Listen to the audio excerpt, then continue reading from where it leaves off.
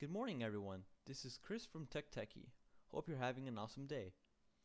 Today I'm going to be talking about one of the hottest headlines in the tech world. This article was made by hdblog.it, which is an Italian website that mainly talks about phones, smartphones, and technologies. It covers the Android world, the Apple world, and the Windows world, and all of the manufacturers, including the hardware manufacturers.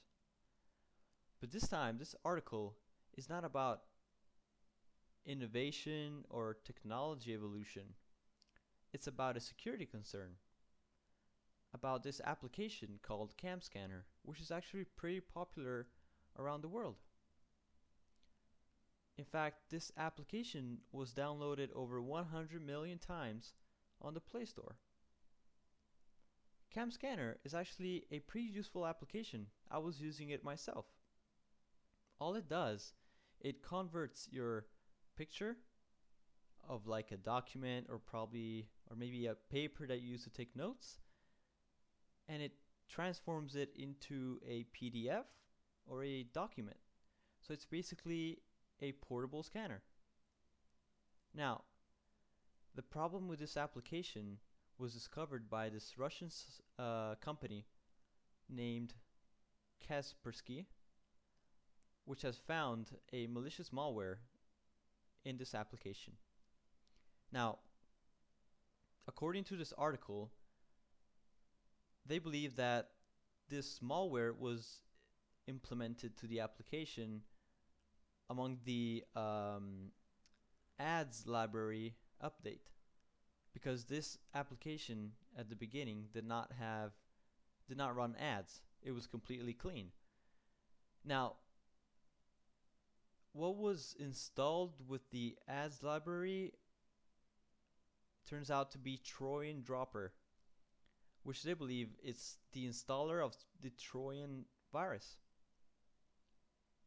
which could have brought you some unpleasant ads or subscriptions to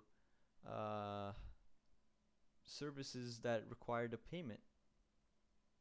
Now, it's pretty weird because this application was actually checked by Google Play Protect, which is a security service that checks the applications before they are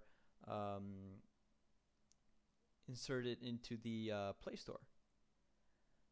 But as this article says, the malicious software was actually slipped in with an update. So what I'm thinking is that Google did not check this application, didn't do security checks on this application periodically, and I find it, kind of impossible. Well, not impossible, but very hard for them, considering the huge amount of applications that are in the Play Store. If you think about it, it's very hard to check periodically every single app of the Play Store in case they have a virus. But another thing is that this application was actually an editor's choice, which leads a lot of people to download it. But this article still won't tell you what happened exactly, who slipped in this malware, whose fault it is. I'm just reporting this the security concern. And the article says that if you own this application, you should get rid of it immediately, and that Google has deleted this application and it's not available on the Play Store anymore. Well, I know this has been a pretty intense article, but I hope you'll listen to my next podcast. And this was Chris from Tech Techie. Hope you'll have an amazing day.